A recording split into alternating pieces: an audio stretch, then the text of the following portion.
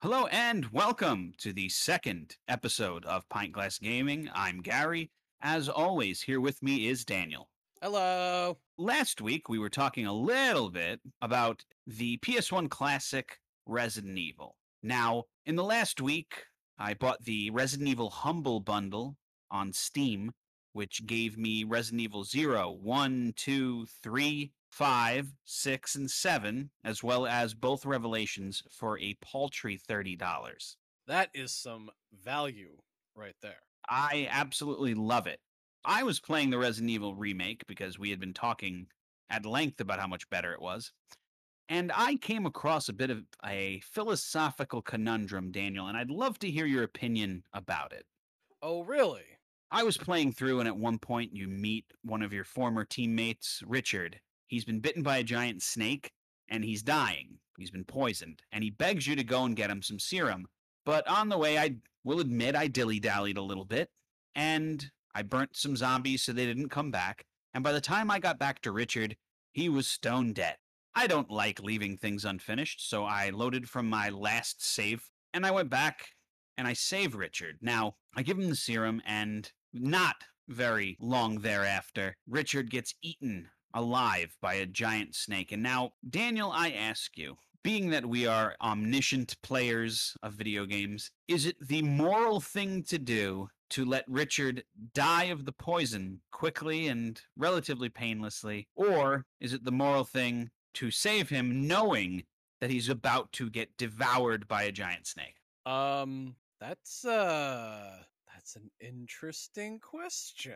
And I Now, guess no, I'm sorry, to add insult to this injury, the achievement, at least on Steam, for saving Richard is delaying the inevitable. wow, certainly hammers that home.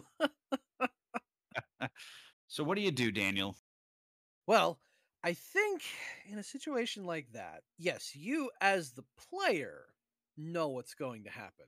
But does the character, Jill Valentine herself, know what's going to happen?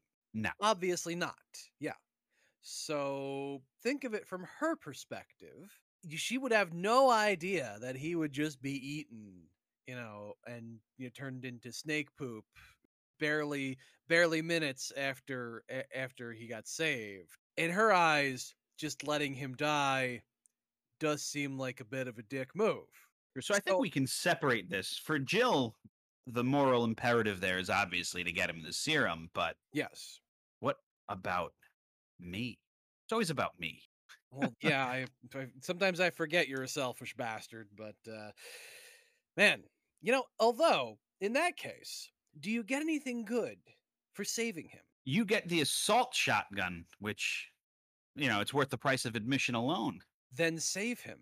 You're a selfish bastard. Saving him provides more benefit to you in the long run because you get the assault shotgun. So It always bothers me. Like, why can't I search his corpse when he dies from the poison? We all know that Resident Evil characters keep weapons in their pants.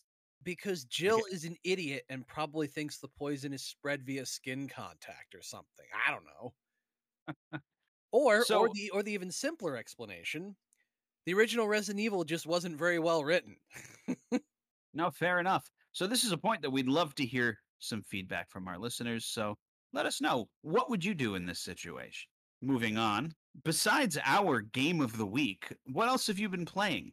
Well, let's see. Aside from daily treatments for my Destiny 2 addiction, I have a problem. Please help for the love of God. They just There are programs. I know, but the Reprise of King's Fall just released, and it's so cool and fun. And oh God, what's wrong with me?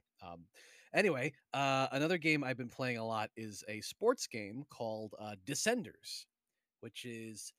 Do you remember the not Tony Hawk's Pro Skater, but what was it? Dave Mirra's Pro BMX?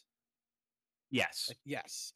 It's basically that with, of all things, light roguelike characteristics. It is basically a downhill mountain biking arcade style game. You go through a map, and and each stage of this map is actually procedurally generated. So no two courses are the same. Go through, do stunts, do tricks. If you complete a challenge on that particular stage, you get an extra life, and so on and so forth.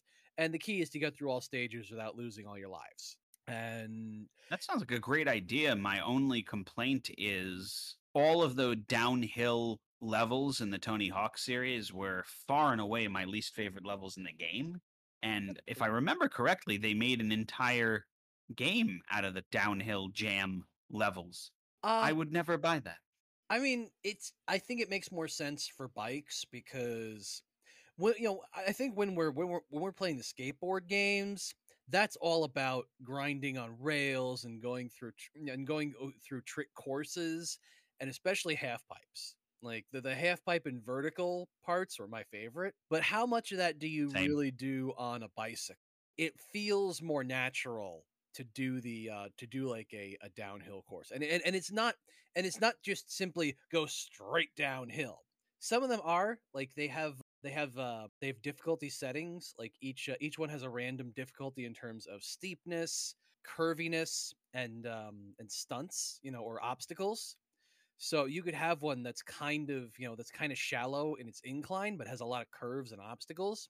You could have one that's just almost a straight, downhill race. So it changes up with each stage you play through. 'Cause as I said, it's procedurally generated, and I think it works better for bicycles because it feels more natural to do like a downhill stunt course on a bike as opposed to a skateboard where if I'm playing a skateboard game, I want to get on the high half pipe as fast as I can. I never did any of the street stuff. I was 100% vert in the Tony Hawk games. Yeah, and there are 100%. and there are verticals and half pipes in Descenders, but they're kind of rare and they feel a bit wonky. It's definitely not a perfect game. There are oftentimes it feels like you've bail and lose a life when you really should have landed something. There is a little bit of clunkiness in terms of its move set, but on the whole, it has been fun enough for me to sink over 100 hours into it at this point. Yep, Nice. 157 hours so far. Excellent. What about you? For starters, I beat the original Splatterhouse on Ooh. TurboGrafx 16 this week. I don't know what even inspired me to play it.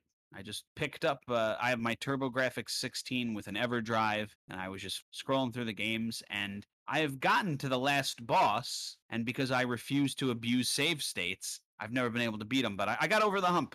I got over the hump this weekend. Highly I mean, recommend that game. We'll probably talk about it someday. I mean, it's not surprising considering you have almost every game console under the sun at this point. So it's pretty easy for you to be like, I'm going to pick a random game to play on a random console. And there you go. There are a few more that I need, but in due time, they're the really obscure ones at this point. And I'm also once again replaying the greatest game ever made, in my opinion. Oh, what would that be for you? Castlevania Symphony of the Night? That's actually number 2. Ah, damn it. What is a man, Daniel? Miserable Little Pile of Secrets? A bitch. Oh, okay, fair enough. Persona 5. Right. I could play that game all day, every day. Now, I platinumed Persona 5 Royal on my first playthrough, to tell you the truth. I amazed myself. That was during quarantine and COVID. And I haven't platinumed Vanilla 5 yet, so I'm going ahead and doing that. Believe it, well, if you count the total between Royal and Vanilla Persona 5, I've only spent 240 hours playing that game. That's it. So 10 straight days of my life Yeah. playing Persona 5. Only 10 straight days of Persona 5. Just yeah. That's light compared to other people. Come on. There's basically only I can't get one of the waifus because she's a royal exclusive character and I've never done the courtship with her. But I basically only have like 2 characters left that I haven't done the romance storyline with yet, and having a little difficulty picking which one because quite frankly I'm not fond of either. I mean, I started playing Persona 5 Royal recently, and for someone who does not like JRPGs in general, it's good. Will I like it better than Persona 4 Golden, which completely upended my expectations of JRPGs? I'm not sure. I'm not sure yet. I'm only about 6 hours in, so we'll see. We are at some point. I'm gonna have to drag Daniel. We're gonna do a Persona podcast. It's the 25th anniversary of the series this year. Uh, don't get me started on what Atlas has done for the 25th anniversary. They really overhyped it. It's been shit. I'm very disappointed. Really? But Oh, dear. oh my god, don't. First off, all right, you started me. It's too late now. Now we're going with it. Brace yourselves, everyone. Here we go. They announced this vinyl set, and I have a pretty good record collection. I love listening to vinyls. Daniel, how much would you pay for a set of vinyls that are basically the soundtracks of the Persona series? What do you think is a reasonable amount for that? The entire series, 1 through 5. Yes. And how many discs in total is that? I believe it's 4. It might be 5. Really? Only 5 vinyls? Damn. Yeah. That's a toughie. $60? He said $60. You want to Yeah. know how much Atlas wants for that? How 200. much they want? $400 fucking dollars. $400 for 5 vinyls. Atlas, we have 8 listeners, and I know you're not one of them, but you can sit on that. You can shove that right up your ass. I mean, I might have said $100, but holy shit. And, no, and you know what? Better yet, Atlas can shove it up their ass, and any moron who bought it, who like justified this decision for the company, you are an idiot. It is bar none my favorite video game series, far and away. The soundtracks for every game are pretty awesome, and I will not buy it. Nope. Nope.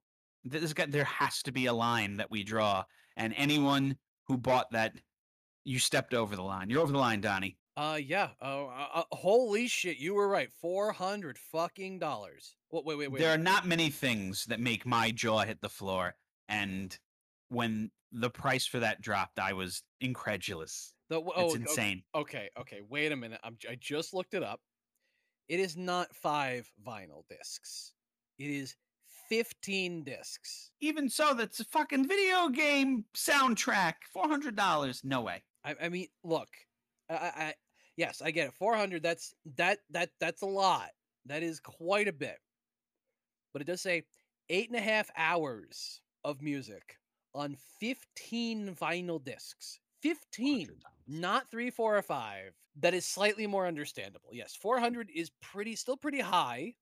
Still pretty high by for my that. statements. But and considering I don't even know what the cost of pressing vinyl these days is, so I could understand that. I've paid $100 for a special edition 4-disc vinyl of one of my favorite albums. Okay, then if we're gonna compromise, at least let me buy the disc I want. Like I would just spend the money on whatever 3, 4, and 5 are. That's what I want. Did you ever play 1 and 2? Yes. Well, the thing is, and we're going on a bit of a tangent here, everyone. Sorry, I love Persona. The Persona 1 that we got, Revelations Persona, a whole bunch of game content was cut. The translation is awful. They turned a character who was just a basic guy, just one of your friends, and they changed his ethnicity and they made him a racial caricature. It's an interesting play. That's pretty tacky. So the only real option I think that anyone in the NTSC region has is to play the PSP version, but it's prohibitively expensive at this point. Hopefully, you can probably buy it on the PlayStation Store, but Persona 1, and it's rough too. That's a game that has not aged well. I'll tell you off the bat, it's skunky. That's unfortunate. Although, looking it up, the prices for them individually, you're gonna flip when looking at right now. Persona 5 original soundtrack vinyl box set, 4 LPs. Can you guess the price? $240. Yeah, shove it. Fuck them, man. Fuck them. Like, I would buy it too, and I listen to it on my way to work a lot. The Persona 5 soundtrack is phenomenal, but no, it's not happening. And I think if I even entertained the notion of buying it, I'd be sleeping on the couch right now. Oh, might as well get comfy. Alternatively, fans can pick up Persona 3, Persona 4, or Persona 5 individually for $100 each. No. So you could get the 3, 4, and 5. It would just be $300. Thank God for that. What a deal. What a deal. So let's talk about a little gaming news while we're at it. THQ just had an event announcing some new games, and a new South Park video game was teased at the end of this event. Daniel, have you Oh, ever played The Stick of Truth or The Fractured But Whole? Love I saying that have. name. And once again, that's another game series that completely upends my biases against turn-based combat in games because they actually do it the way I like it. Stick of Truth had the whole action command thing where it's not just you press an option for an attack and it happens. That you actually have to like do like button commands in time with the attack to actually make it more effective, a la Paper Ever Mario. played? Have you ever played Legend of Dragoon, Daniel? I think I played it for like 10 minutes at your old house, like one time. I remember it vaguely. Might want to give it a look. Just saying. I might. I certainly might once I get my original PlayStation back up and connected. The creators of South Park, Matt and Trey, they can basically get away with anything at this point. There's no subject that they have shied away from. These games have some ridiculous moments. I remember there's one part in the Stick of Truth where you're shrank to miniature size and you have to go through your parents' bedroom, and they start getting it on, and not just like, we're not talking making love here, folks. This is straight up fucking. Yeah, this is some straight up two hogs going at it sort of thing. Back in my old house, I had plans for a man cave up in the attic, but it was not insulated at all.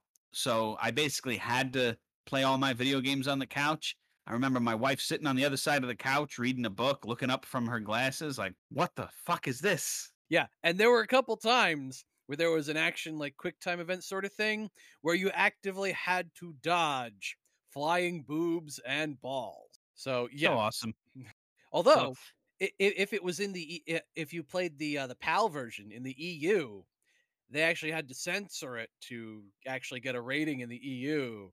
So they actually, instead of those quick time events, they put up a sign of like, I think some statue with its face palming and a message saying, the Europeans are a bunch of pansies, so we can't show you this here or something like that. like I said, they can get away with anything at this point. Yep.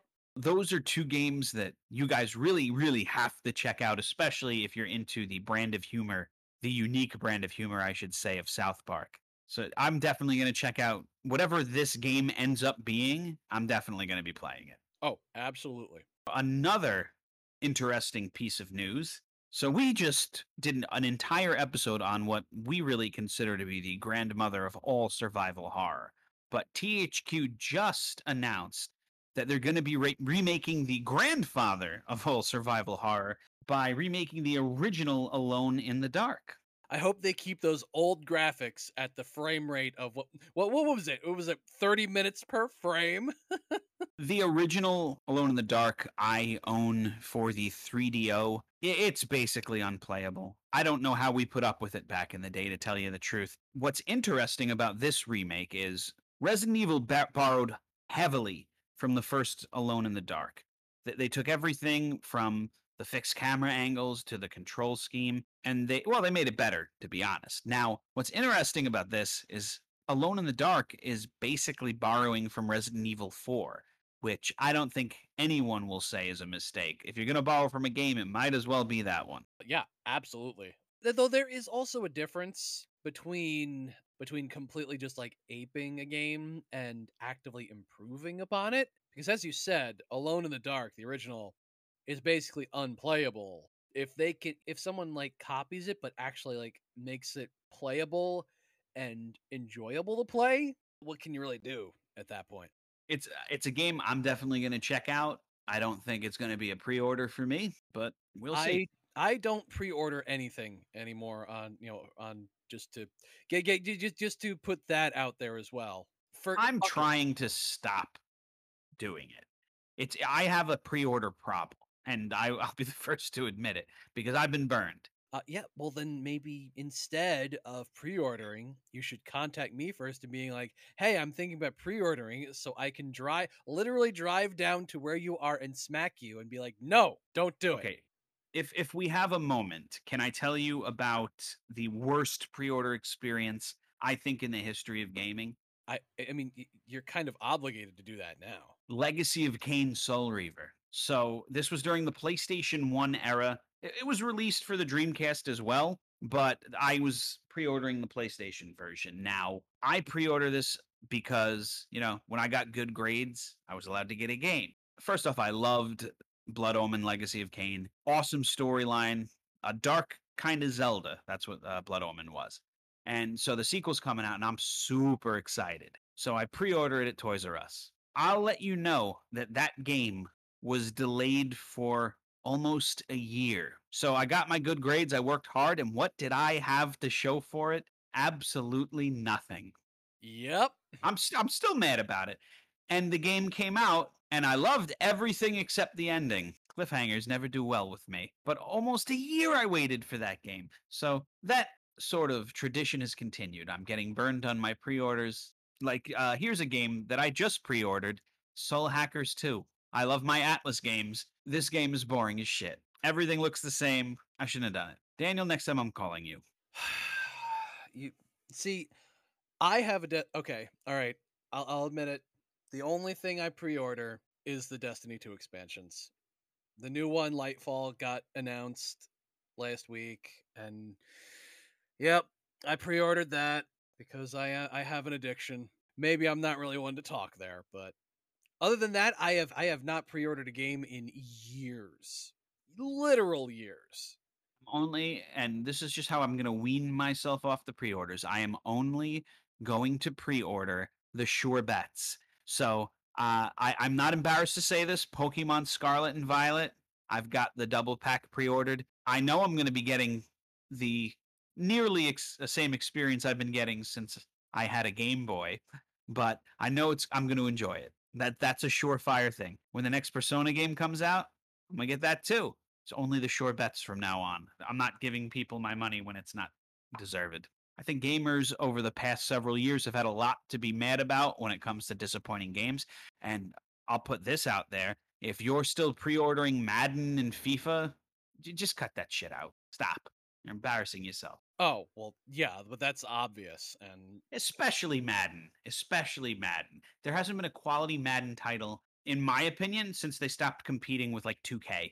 oh yeah, because it's fucking Electronic Arts, and they don't give a fuck as long as people are still buying it. Challenge everything. With all that said, we actually have a game that we were going to discuss this week. Ladies and gentlemen, today we are going to be talking about the N64 classic, Banjo Kazooie. Why don't we hit that theme song?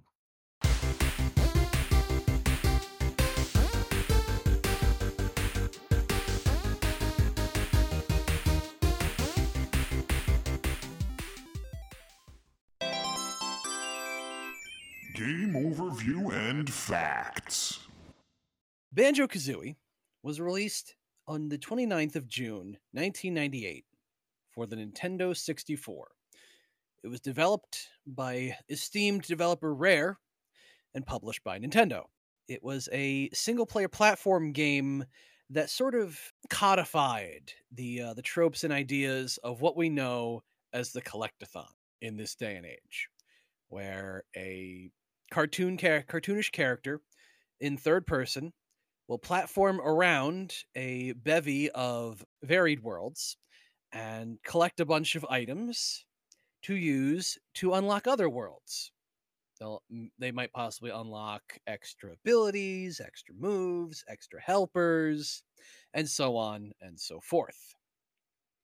Banjo Kazooie was originally released for the N64, but it's also available now on Xbox Arcade, on your Xbox 360s and Xbox One consoles, and it can be downloaded on Xbox Game Pass on your Xbox Series console. Metacritic scores for the initial release in the N64 were a 92 from critics and a 9.1 user score, which means the initial release pretty much had universal praise. The re-releases on the Xbox platforms did not fare so well. They got a 77 score amongst critics and a slightly more respectable 8.3 user score. So, Daniel, what is your history with this game? I think this was one of those games that was a mainstay on our N64.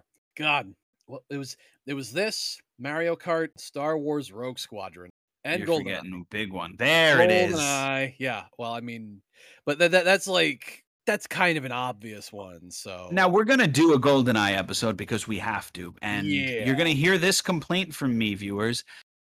There was no point in playing multiplayer against Daniel. Daniel knew the spawns, and Daniel was. I don't remember you ever losing except once to me with one-hit kills slaps only, and that's because I'm a lucky fuck. Yes, well, and before anyone says anything, no, I never, ever used Odd Job.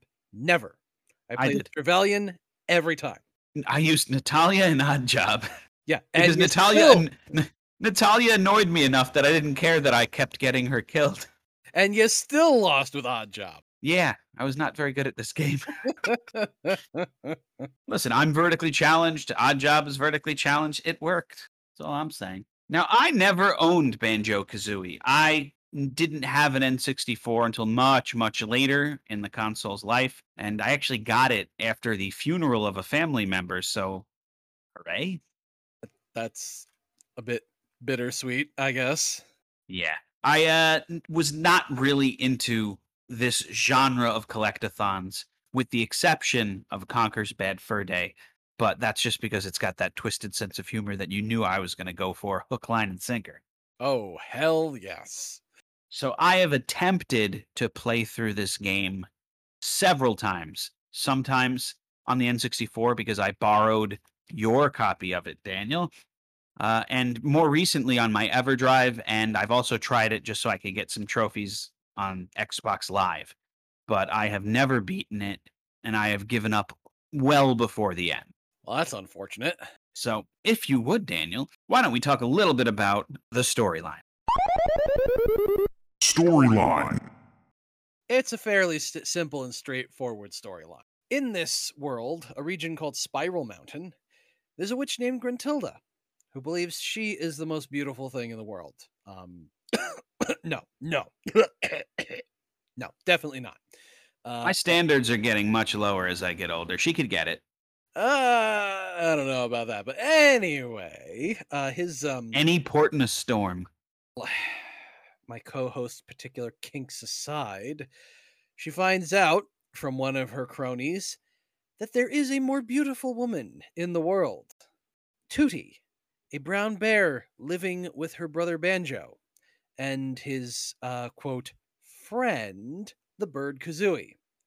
Was there ever any confirmation that they were just friends or romantically involved? Well, no, funny you should mention that. Now, the developers of Rare in a recent interview have confirmed, drumroll please,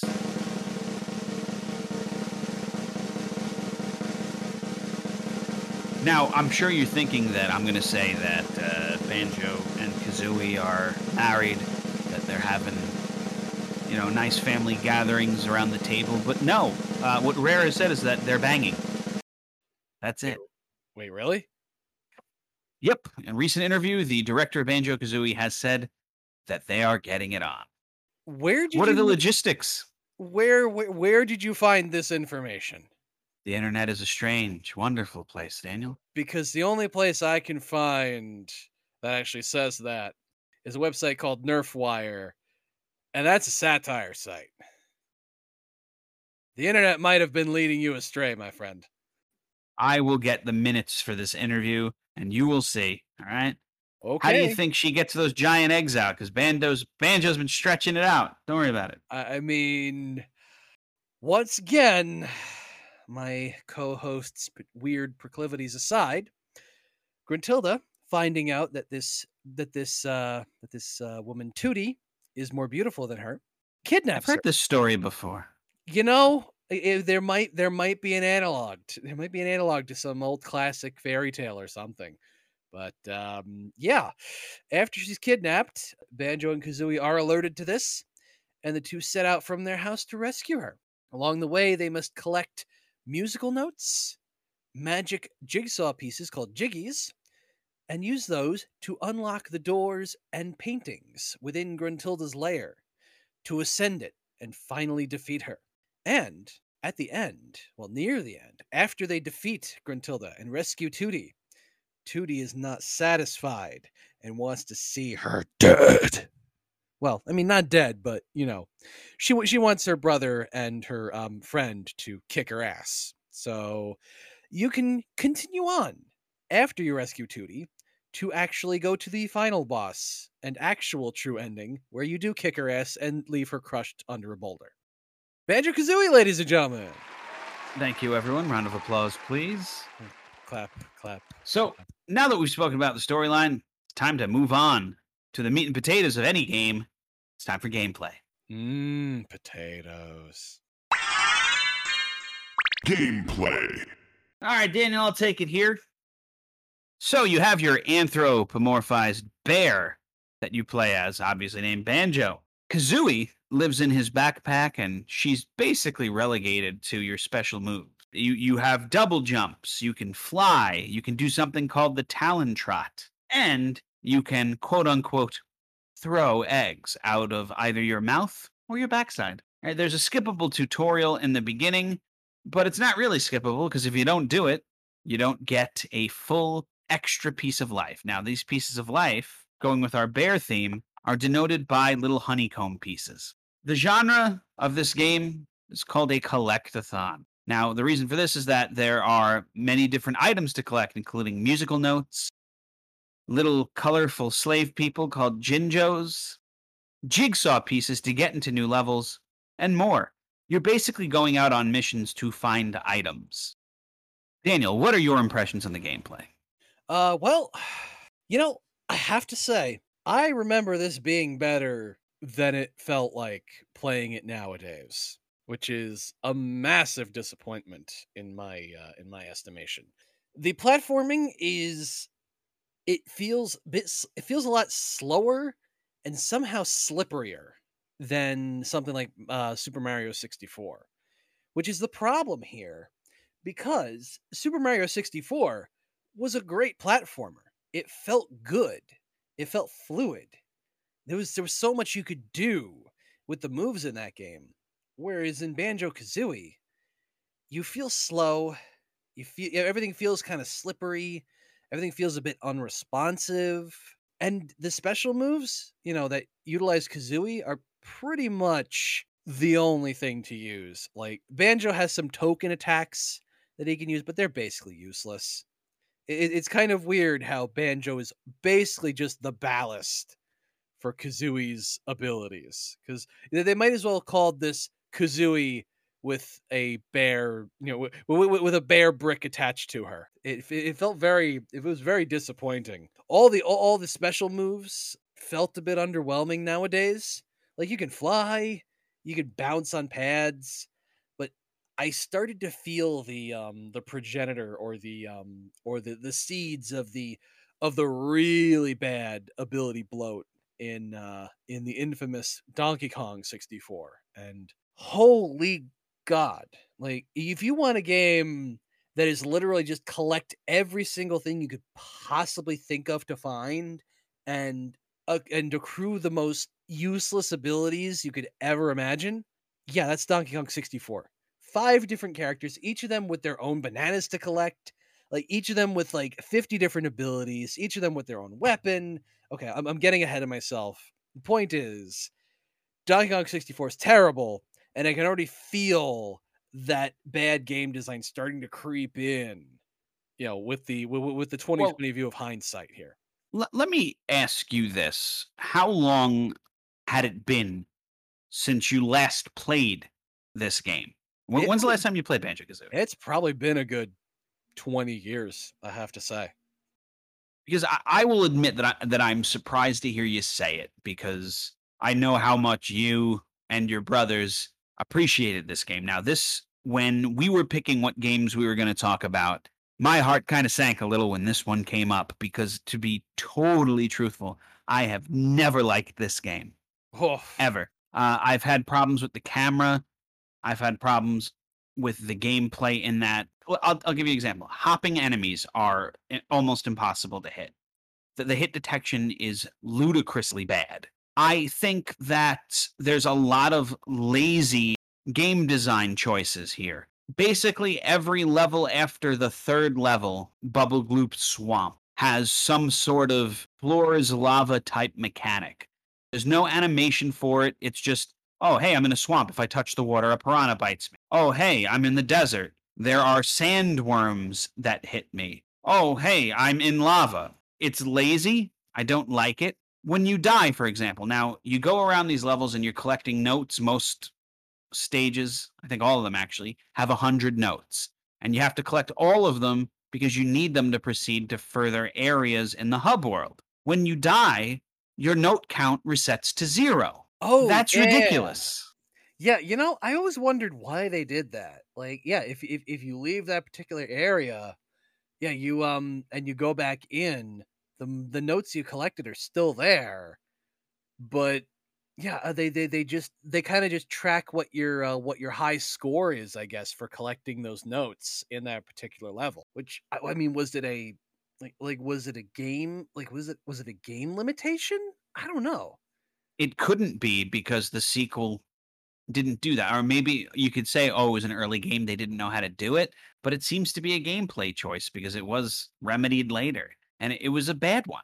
Bad choices abound in this game. I find it frustrating. I think that the difficulty controlling the camera is an issue, which kind of is part and parcel for this generation of games, though. The cameras sucked. We were making up how to control 3D games as we went along, but Nintendo got it right with Mario 64. Yeah, and even then with Mario 64, it was it was operating kind of with one hand behind its back because of the I know it's iconic, but let's be honest. The N64 controller, not a good controller.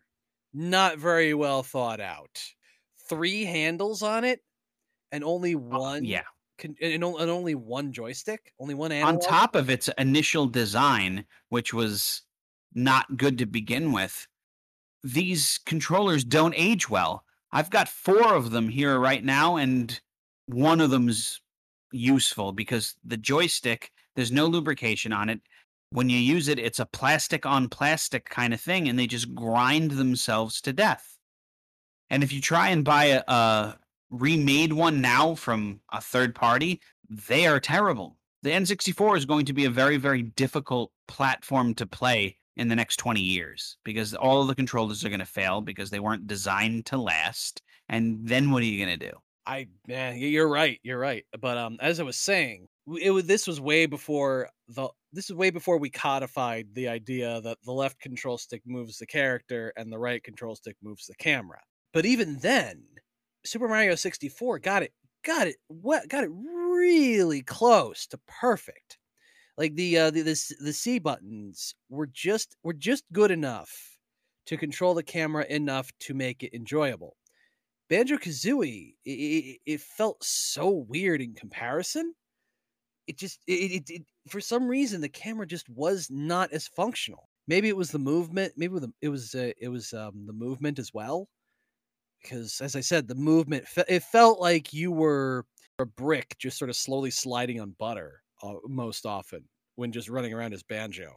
When you're moving the camera as well, there seems to be a limit to how far you can go in each direction. So instead of being able to move the camera full 360 degrees around the character, which is what should be possible, it gets stuck. And it's frustrating as hell, especially when you're trying to navigate a very, very narrow ledge. And some of those trick jigsaw pieces that you need to get in a certain amount of time makes it much more difficult than it has to be. That was what I was getting to. Yeah, no, I hate that. The sound design, I know that with modern sensibilities, we're kind of spoiled when it comes to voice acting, Resident Evil notwithstanding. The choice to make everyone do a nonsense syllable as they talk. You know what? Let's just do the rest of the podcast like that. I'll put up some captions. I'll just do that. It's kind of funny at first, but it becomes very grating later on. And Yep. there's other sound things that are awful too. The Talon Trot, for example. Now, Rare in their infinite wisdom made Banjo move relatively slowly, but Kazooie, when she does the Talon Trot, is almost twice as fast as Banjo. The only problem is every time you use it, you have to hear this sound. Oh, yeah, for the couple hours I played, I played through again, just a quick playthrough for the show. That sound is now permanently burned into my frontal lobe. Like, oh God. Well, this was my reaction after hearing it for another hour as I played through.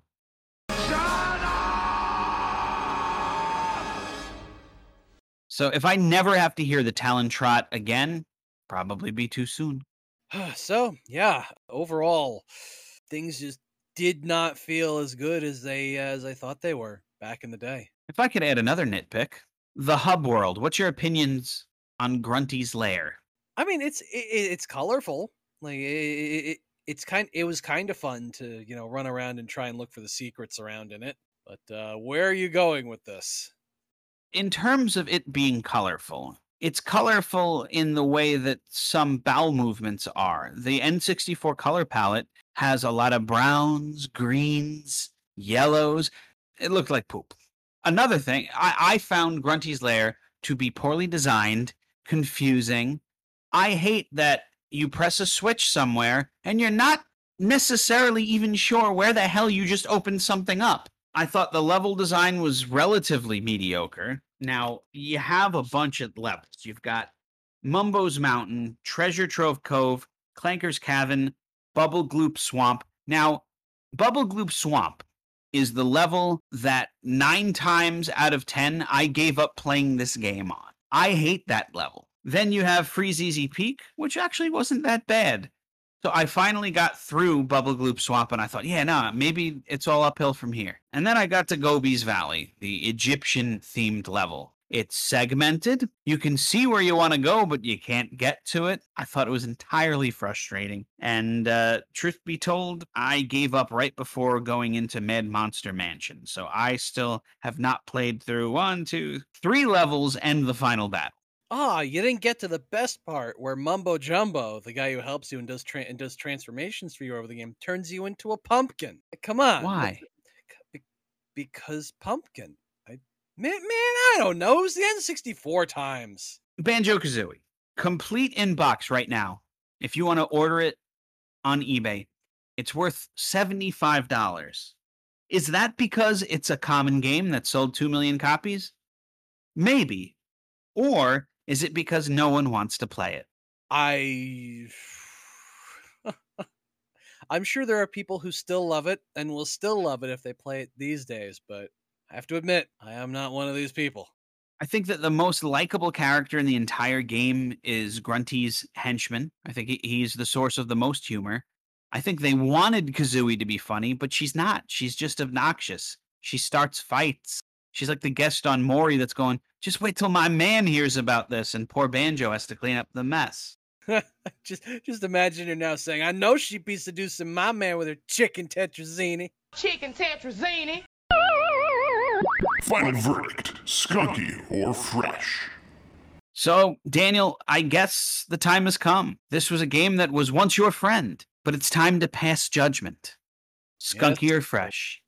I think everyone out here will not be surprised by this. I'm saying this one has gone skunky. Ladies and gentlemen, there's another philosophical question, the second we're going to be asking you in today's episode. Can something have gone skunky if it was never fresh to begin with? Hey, come on. I got enjoyment from it when I was a kid. It's got to count for something at least. You know what? It does. I am glad that this gave you joy back in its time. Now, what I will say is this. The N64 release got a very, very high score. Contemporary reviews were really good. But the re-releases did not fare so well. And that's not because they didn't capture the spirit of the game. They handle exactly the same. The graphics are updated. The reason that the remakes or the remasters did not do well is because the games have not aged well at all. We have come so far in game design, in gameplay, that Banjo-Kazooie has unfortunately not been able to keep up. So for those of you who enjoyed this game, it's no knock against you. Daniel himself could tell you that there were some very, very good memories with this game, but I would not play it in 2022. So there it is, folks, our final verdict. Banjo-Kazooie has gone skunky. R.I.P. Ladies and gentlemen, we thank you for listening, but before we go, it's time to pick our next game on air. So we're going to go through a list of 10 games that Daniel and I have chosen. We'd like our listeners to maybe suggest some games in the future, but we'll work our way up to that. We'll earn that. Right now, out of the games in our hat, it's time to select. And episode 3 will consist of the Super Nintendo classic, Super Castlevania 4. Oh, here we go. Finally, one of my picks. Guys, we really look forward to bringing that game to you. We hope that you enjoyed today's episode. Please don't forget that you can always catch us on Instagram and on YouTube at Pint Glass Productions. I'm still working on that CDI episode, Daniel. Where is it? Where episode? Where episode? So guys, I apologize. I am not going to lie to anyone. I haven't worked on it at all in the last week. Life has gotten in the way, but I'm almost halfway done. I really think everyone's going to enjoy it. And I'd also like to announce that we are going to have another episode of Pint Glass Travels that I'm going to bring to you from Paris, France, and other areas of France. And that's going to be coming out in mid-October. And in early November, I'm going to be doing a very short episode of Pint Glass Travels where we travel to Fort Worth/Dallas, Texas. Please stay tuned for all these episodes. We thank you for listening tonight. Please tell all your friends.